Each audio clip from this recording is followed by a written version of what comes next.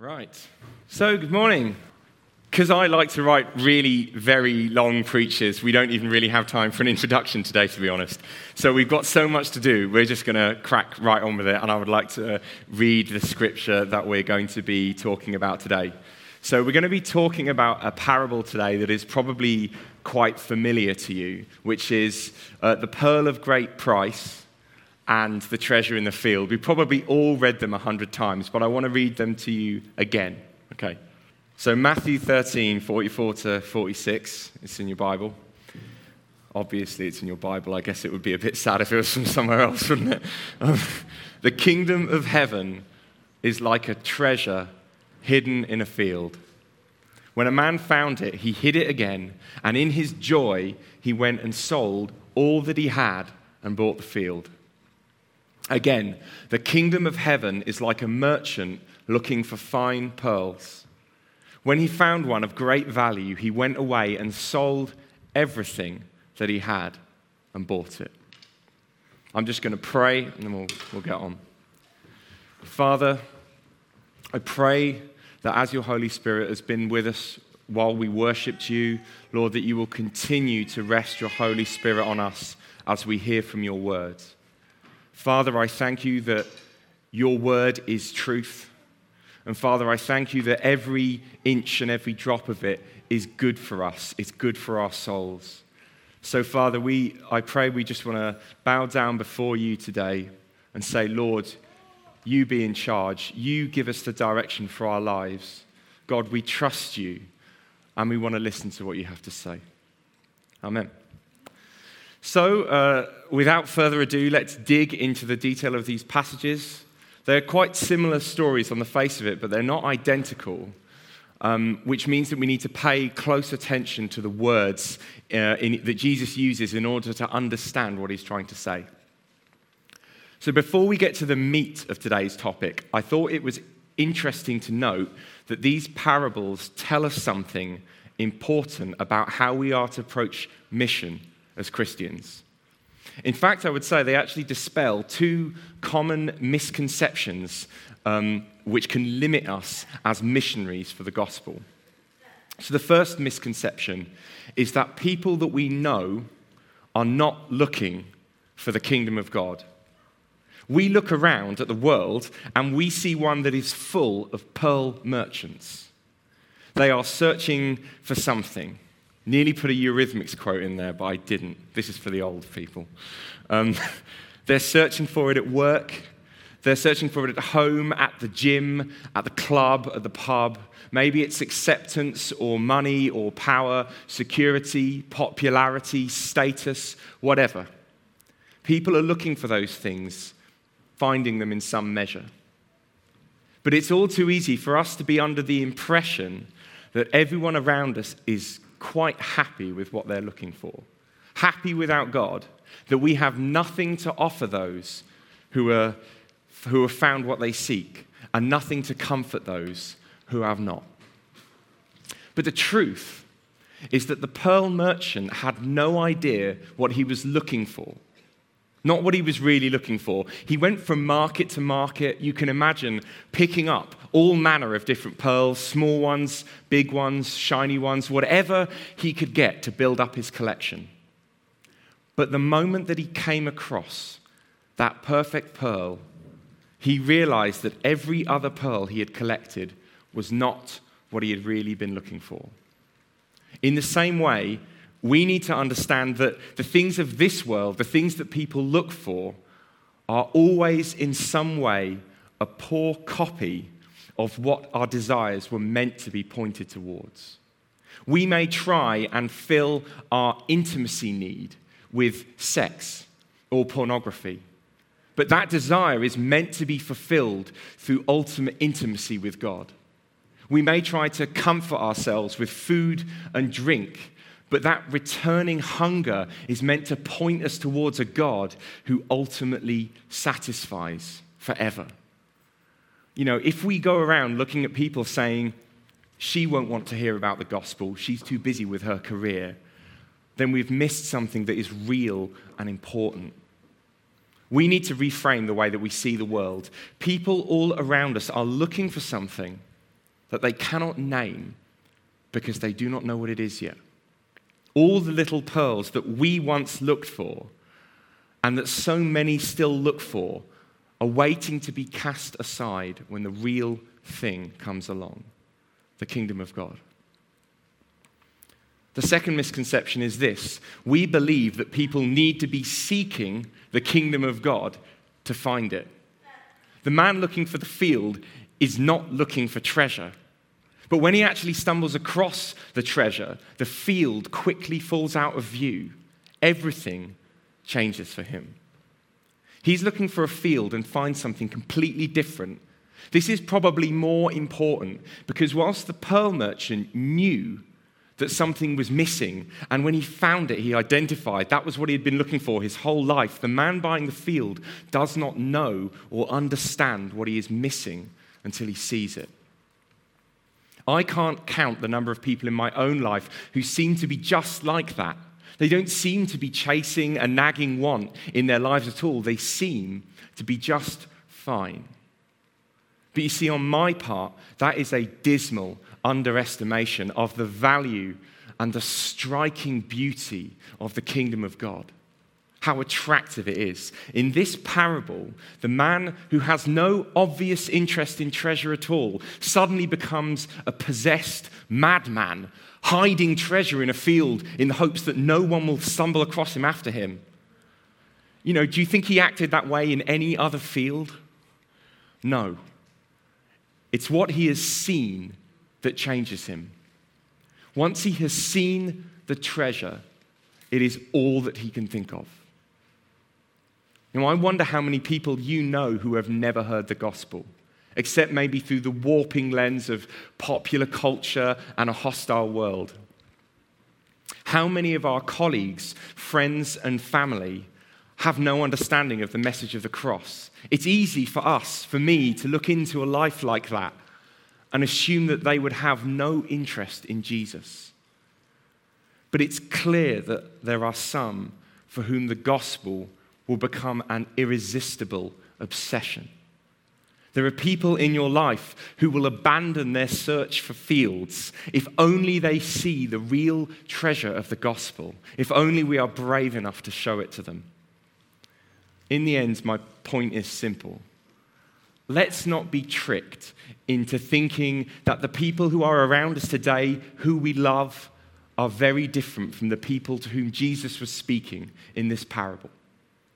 Look, Romans says it like this, okay?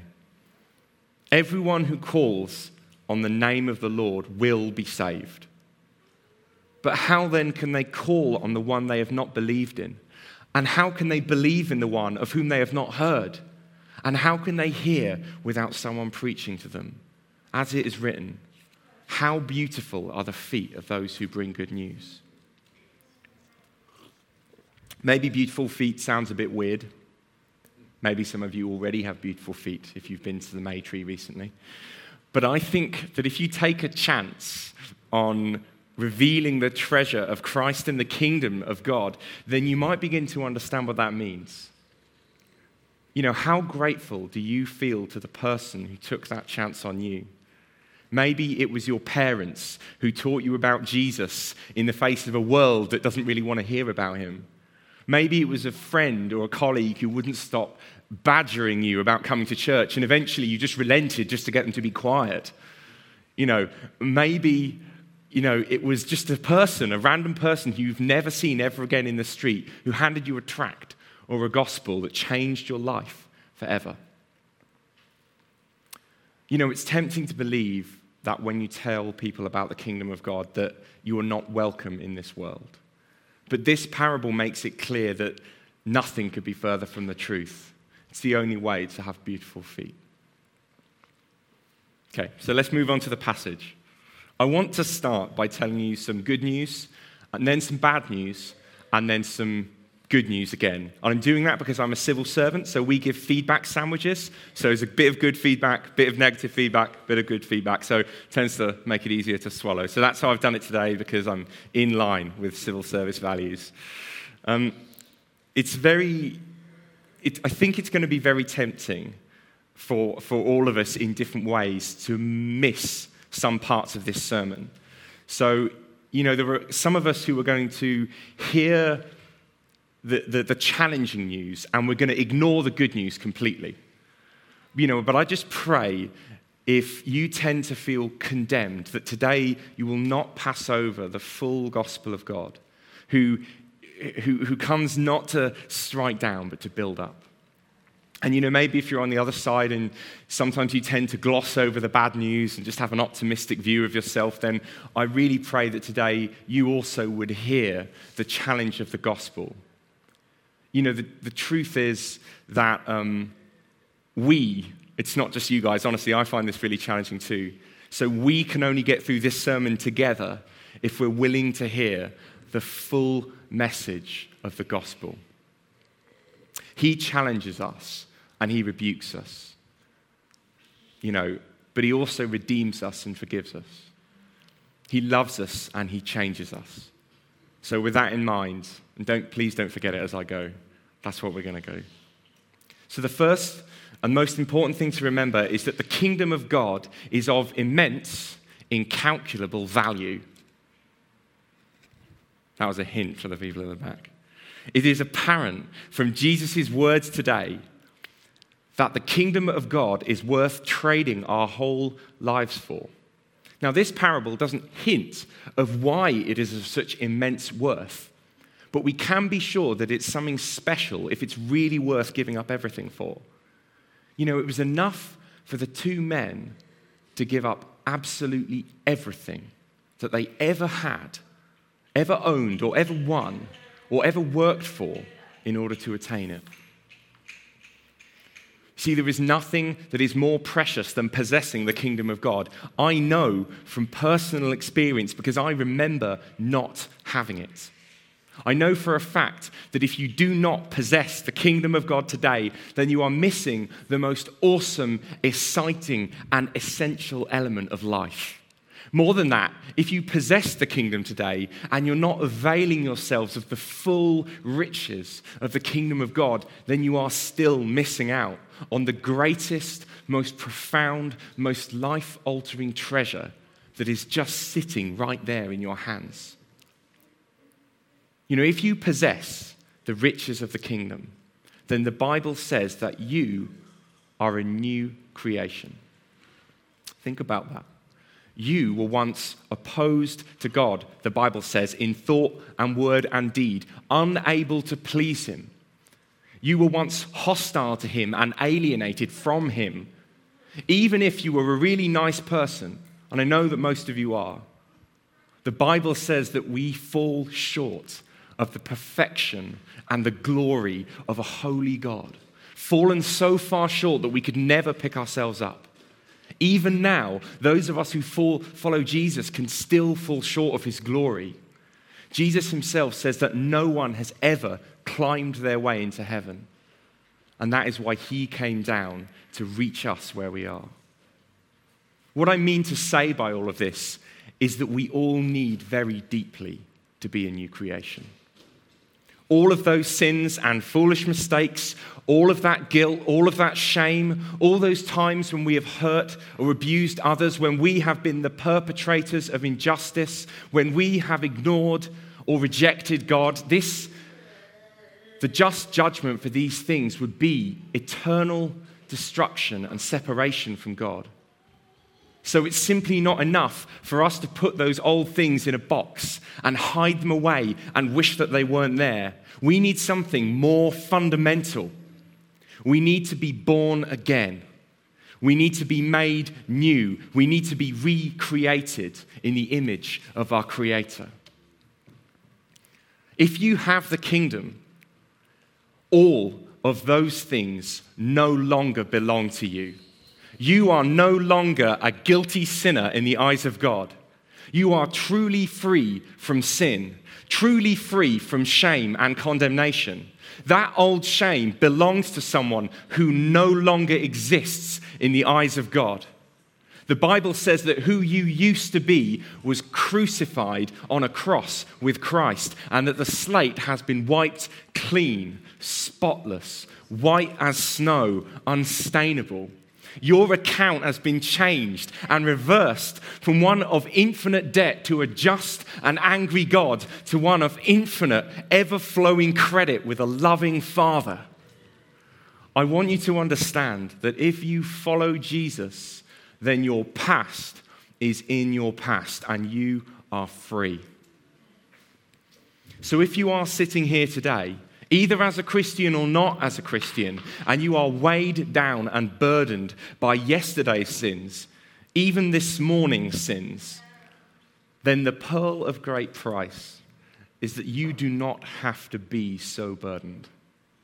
The only true and real freedom that you can ever receive is on offer to you today. Do you want to be free?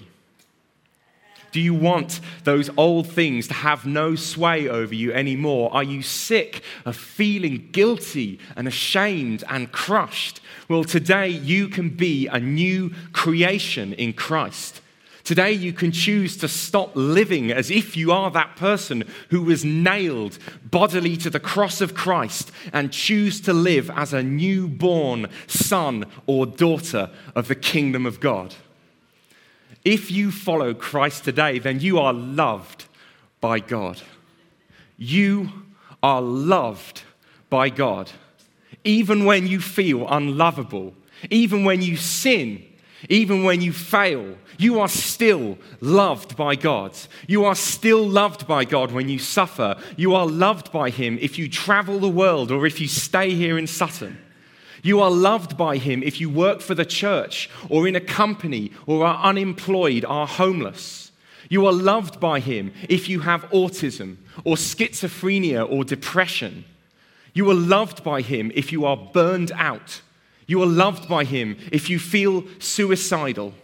You are loved by Him if you are able-bodied or use crutches or are in a wheelchair, if you are sick or well or rich or poor or powerful or powerless. If you are loved by God, then there is nothing that can ever separate you from the love of God.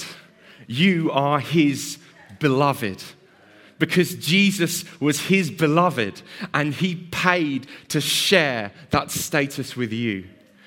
You are hidden in Christ. And I don't mean to say that Jesus has temporarily hidden you, as if God will one day expose you, see you for who you really are, and hate you. And go, I can't believe you tricked me. Instead, loved by God is in your new nature if you follow His Son. In Jesus Christ, there is no great unmasking because there is no more mask because you are not who you once were. God sees you exactly as He has remade you, even when you can't see it yourself.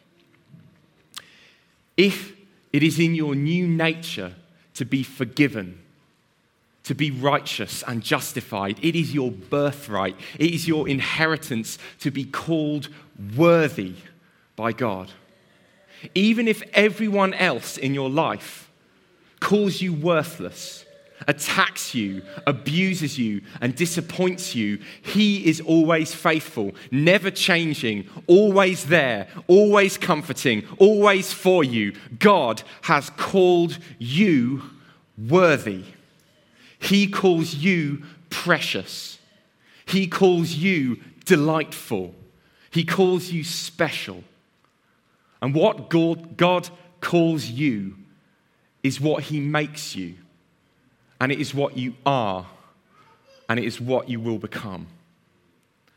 So, I beg you, if you are sitting here today and you can't believe that God sees you in that way, then I pray that today you will let the whole world be called a liar and God be called true and faithful. If you follow Him, you are who He says you are. You are no longer a stranger to God. You are His friend. You please Him. Don't skip over this. You are pleasing to God. He is pleased with you. He is pleased with our fumbling attempts at righteousness and our faltering attempts at mission. He is pleased with you when you are asleep and when you are at work. He is pleased with you when you deserve it and when you don't deserve it.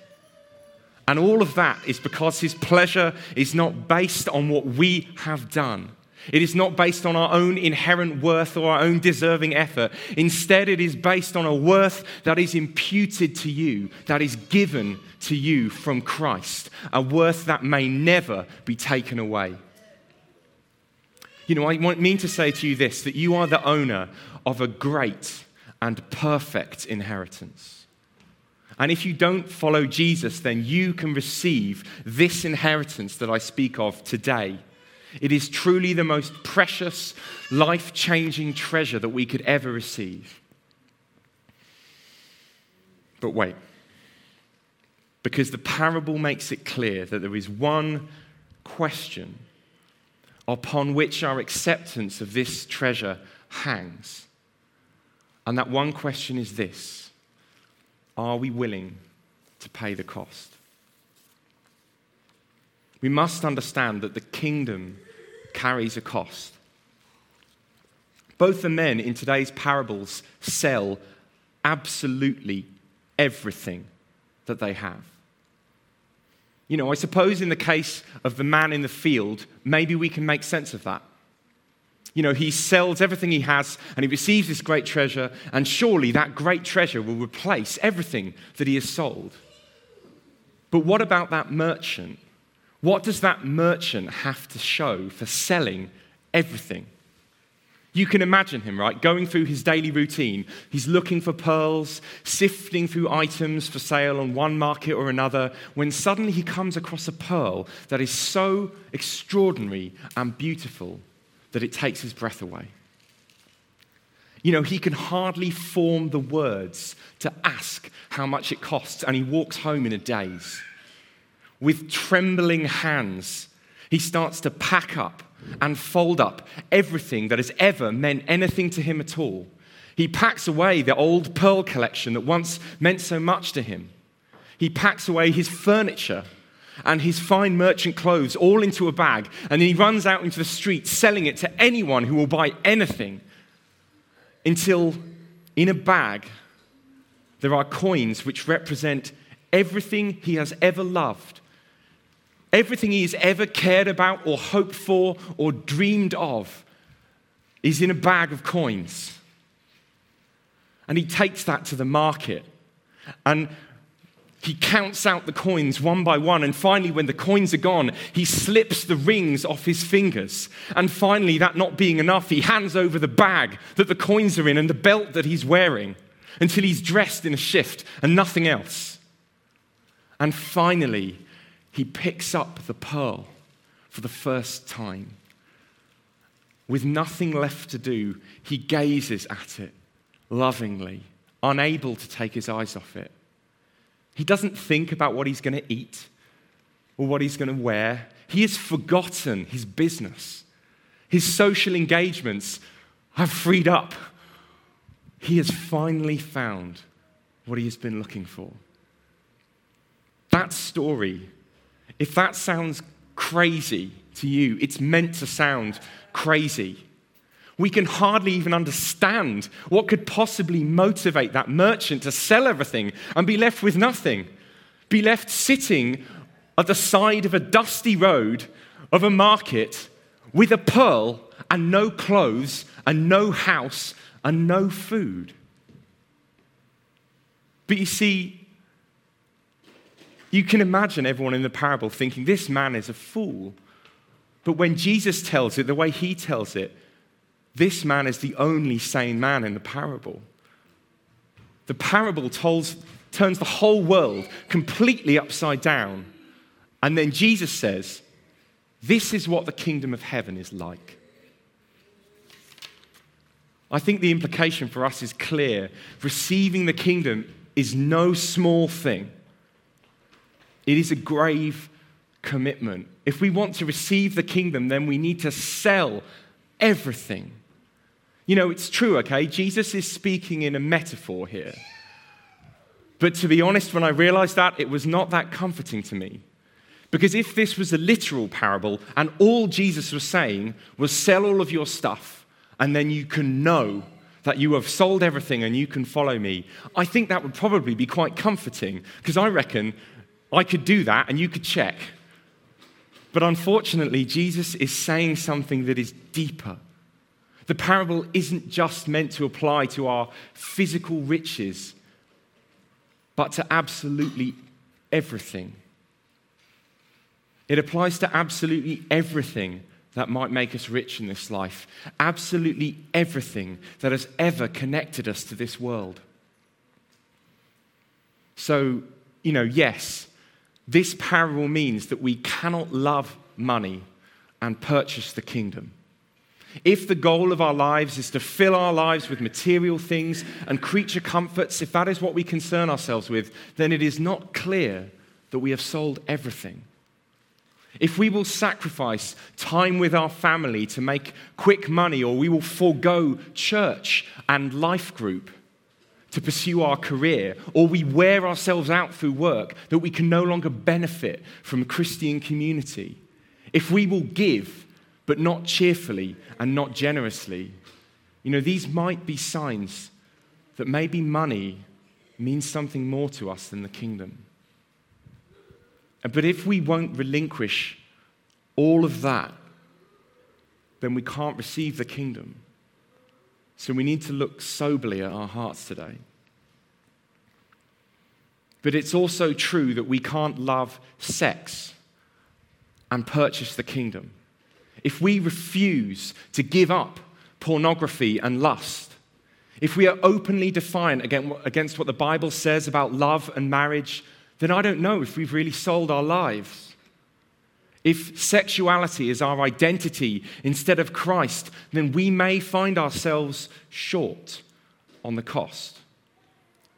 And look, if you are ensnared in those things, then I hope you will please today allow other people who follow Christ to help you to break the chains of those old things by the power of God's grace.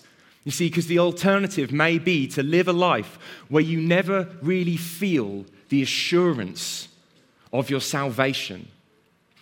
Always second-guessing yourself in your priorities and your values. And I'm sticking on this point, which is uncomfortable, because Corinthians says this: all other sins a person commits are outside the body, but whoever sins sexually sins against their own body. So please do not let this hang over you even one single day longer. You don't need to be alone. You don't need to be in the dark. We are your family, your church family, and we love you, and we're here to help. Okay, those things, maybe they seem obvious, right? They can be very challenging, incredibly challenging to renounce. Maybe we can see clearly that money and sex and power and all of that stuff and prestige are set in opposition to the kingdom. But in these parables, the men sold absolutely everything. Everything that they owned, even the things which seemed good. Everything that wasn't the one true treasure was just in the way. That's why Jesus says things like, anyone who loves his mother or father more than me is not worthy of me. But those are strong words. And they suggest that even if the things that we love more than the kingdom are good, then we will find that the treasure of the kingdom is ever out of reach. Sometimes it can be hard to know if we have truly surrendered our family in pursuit of the kingdom.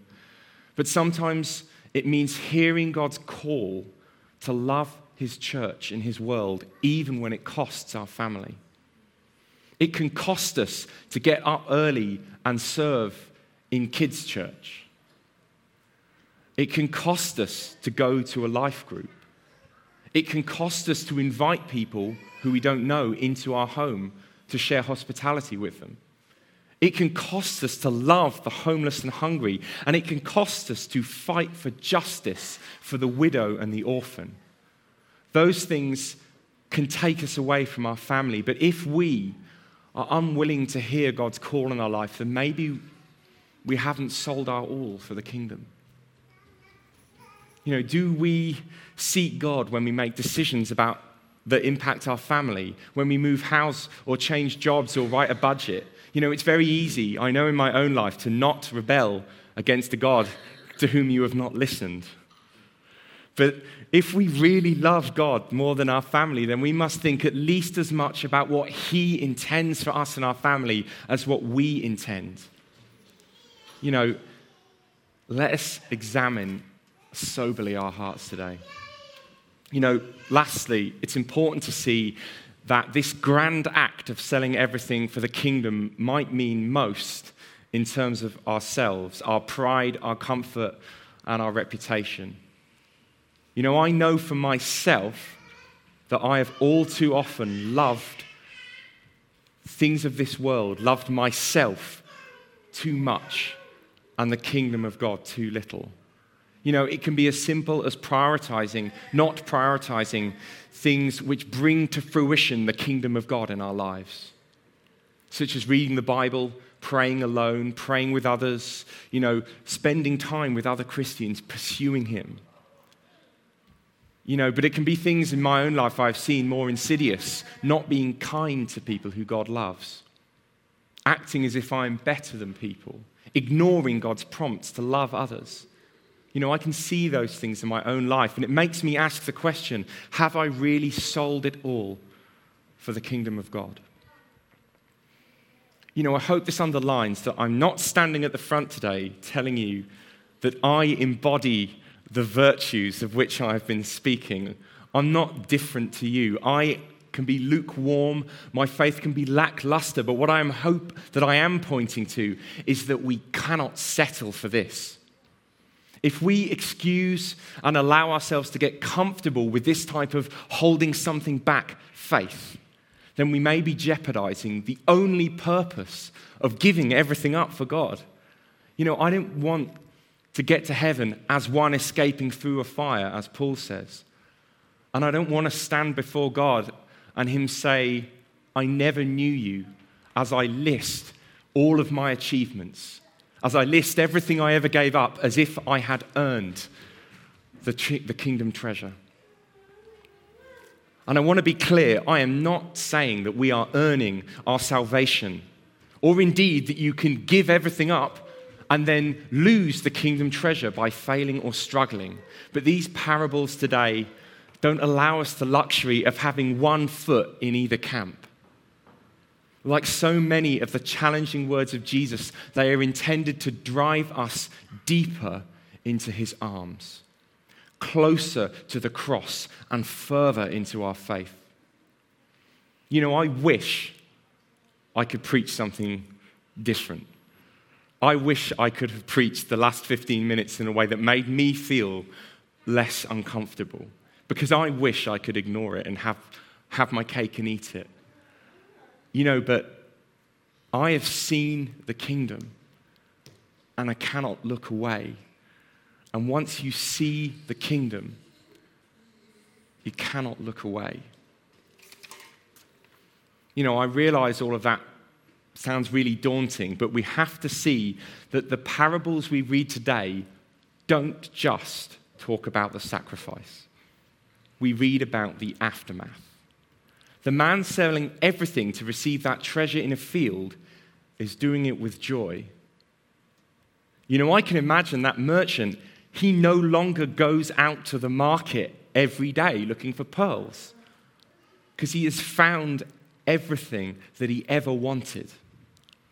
You know, I know we've dwelt on the cost of purchasing the kingdom today for longer than is comfortable. But I think it's only by focusing on the meaning of that sacrifice in our lives that we can truly appreciate the all-surpassing worth of the kingdom. You know, we're not meant to look at those things that we're giving up and sigh with wistful sadness. We're meant to look up from those things, from the things that we have left behind, and to something that is much, much greater. Because if the sacrifice that we make is great, then the treasure is still greater. Receiving the treasure of the kingdom is the deepest, most perfect, most awesome gift that we can ever have as human beings. It is meant to become an all-consuming obsession. If we find it hard to relinquish those tatty old rags of our old life, I think we need to look again into a life that is full, that is vibrant with his glory, the life that he intends. So now you know both the reward and the cost. The question remains, do you want to buy it? Is it worth it? If the answer to that is still yes, after everything that I've just said, then I have some good news for you. You see, although the cost of the kingdom may be everything, it is not for sale. You see, I've probably set you an impossible task today. Which one of us can really claim to have made such a total and complete sacrifice for the sake of the kingdom? But here's the thing. As much as we may have committed to the cause of pursuing the kingdom of God, there is one who was given more. That man is Jesus. Jesus is the only one in all of history who has given it all for the sake of the kingdom. And not even for himself, not even for his own sake, but for you and for your sake. Although we sometimes love being loved by others more than we love the kingdom, Jesus was despised and rejected by men for you. He didn't love being loved more than he loved the kingdom treasure that he was earning for your sake. Even though sometimes we love being popular and esteemed by others more than we love the kingdom, Jesus turned away from the adoring crowds, even stepped down from the worship of angels for you. He didn't love being positively regarded more than he loved the store of riches that he was setting aside for you. Despite the fact that we sometimes love our own comfort more than we love the kingdom, Jesus was willing to be homeless and placeless, willing even to give up the perfect comfort of his heavenly throne in order that he could pay in full the cost of your belonging and your inheritance. Jesus didn't love rest and quiet. He didn't love his own peace. He didn't love companionship. He didn't even love his own body. There was nothing on this earth that he loved more than the treasure of the kingdom of heaven. And so for your sake, in order that you may receive the treasure of heaven, so that you could have his rightful inheritance, for the sake of you being rich, God sold everything that he had. He impoverished himself, though he alone had the right to be rich. He ruins himself. He was marred, it says, beyond human form, so that people would gasp to look upon his physical poverty. He humbles himself even to the point of death, even to the point of the Father turning his face away and visiting upon Christ the punishment for our sin. He even covered himself in our shame, our grief, our sickness, and our sin. God strikes his son. God kills his son in order that unlimited riches could pour forth in unending streams from the very throne of grace upon which he used to sit. By all accounts, we were completely unworthy of the price, and yet he was driven by an overflowing, a never-ending, and infinite love to pay it all for you and for your sake. In the end, you could interpret this parable the other way round. We like to put ourselves at the heart of this parable as the men bravely selling everything that we have for the sake of the kingdom treasure. But what about this? What if we imagine Jesus is that man purchasing a field or looking for a fine pearl. Maybe that's backwards, but in that case, we are his great treasure, and Jesus is the one who sold everything for us. And make no mistake, in the eyes of Christ, you are a treasure. You are that pearl of great price. You are that treasure hidden in a field. And if you'll excuse a bit of poetic license, you can imagine in eternity past, Jesus coming upon you. Perhaps his hands beginning to shake with the excitement of you belonging to him. He looked upon you, apparently ordinary, apparently unworthy, apparently unlovable, and he counted up everything that he had, everything in the kingdom of heaven. He tallied it up until he had weighed it against you and every part of his wealth. And he chose to sell it all for your sake. He sold it day by day in the life that he lived on earth until he was robbed of everything, of friends, of dignity, even of his life on a cross for you. And then 3 days later, as he had waited, he rose from death and stepped from that garden tomb. And in his hands, for the first time, he held the treasure. He held you in his resurrected hands. Complete, finally full of the glory that he had seen before eternity, of men and women like us being redeemed and restored. And in nail-scarred hands, he held your life, and he looked on you, and he was besotted by you and delighted in you. And like that merchant, never to put you down again, to hold you, to treasure you for an eternity. Look, we're going to go into a time of worship now. I don't think we have to rush this morning. But I just hope that as we sing, you will consider that in the kingdom, you are the treasure. Look, there's no stepping aside from the challenge of today's sermon. It calls for us to give it all, but for something of infinite worth and for a Savior who loves us and values us and cares for us and will never let us down. Amen.